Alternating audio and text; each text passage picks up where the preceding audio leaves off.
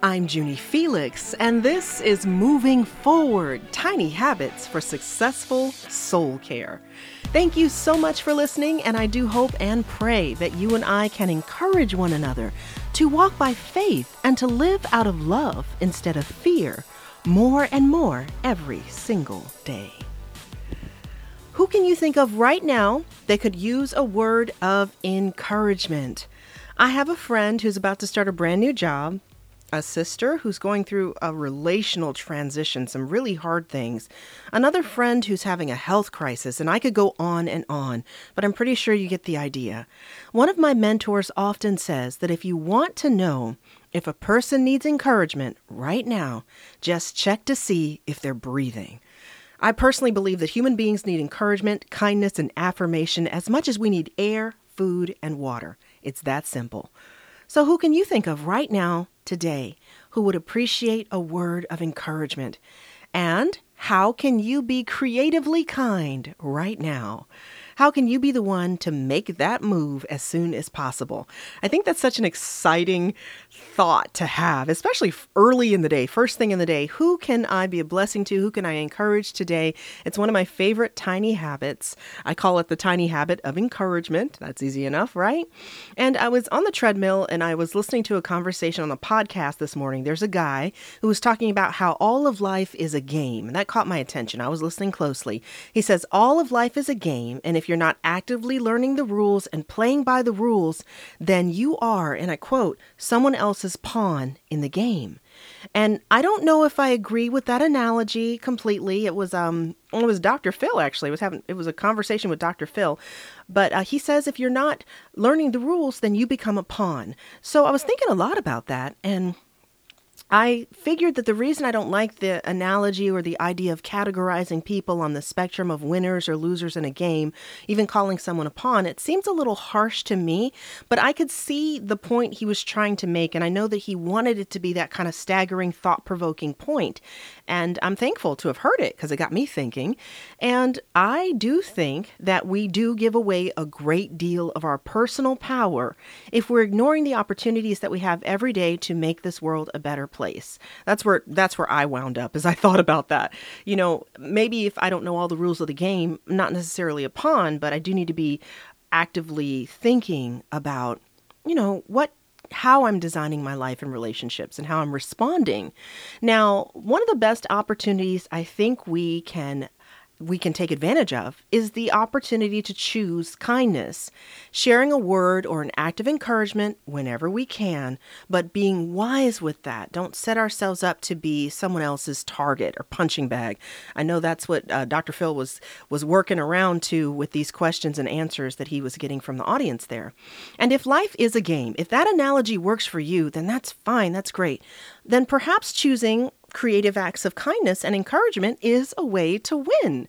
And no matter how much money's in the bank or how many letters you have behind your name, there has to be a reason why so many people are stuck in the pursuit of happiness instead of actually living it. So I remember reading a story about a homeless man who was always seen smiling and waving and sometimes dancing at a particular intersection. I think it was another podcast I was listening to.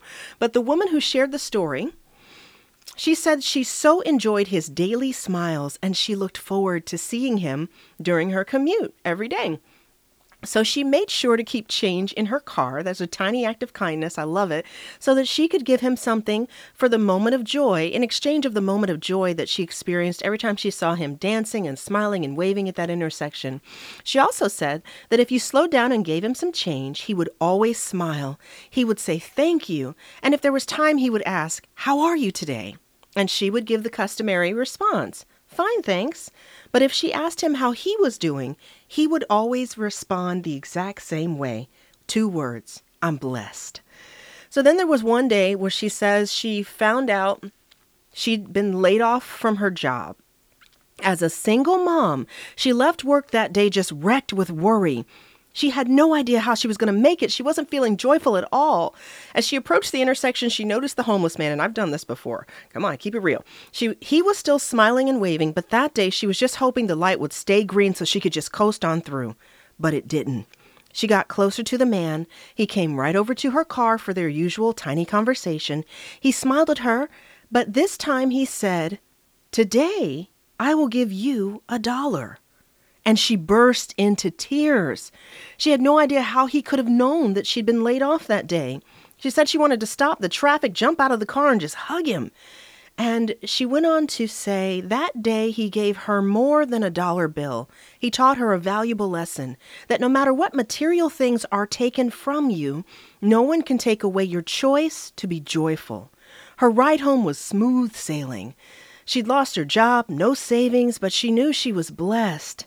It was such a tiny thing, $1, a smile. The reality of the fact that there's no way he could have known that she lost her job that day. But his tiny act of kindness made all the difference in that moment for her. And I think it's like this. When you make a habit, a lifestyle of unconditional creative acts of kindness, you never know how your decision to wave or smile or notice, leave a small note of appreciation, a text message even, a direct message on Instagram, you never know how that tiny act of kindness is going to encourage someone else just at the right time. And I believe with all of my heart that tiny creative acts of unconditional kindness, no matter how small, they accomplish more than you'd ever expect. Kindness is so much more than just a warm and fuzzy feeling that you get from doing something nice. Kindness from the heart can change everything about every situation. Tiny acts of kindness are a way of coming alongside someone in a way that's deeply personal. Because either one of us is coming out of a tough situation, we're navigating our way through, or we're on our way into something that's really hard and we need each other. Everyday life requires a certain amount of courage.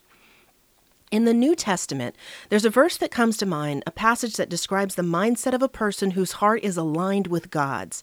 And it says that the visible evidence of the person who is a part of God's light, God's good work in this great universe, is a life of love, joy, peace, patience, kindness, goodness, faithfulness, gentleness, and self-control.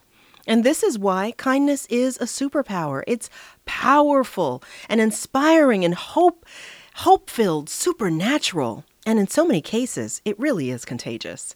With daily practice, the habit of choosing kindness becomes just inseparable from who you are.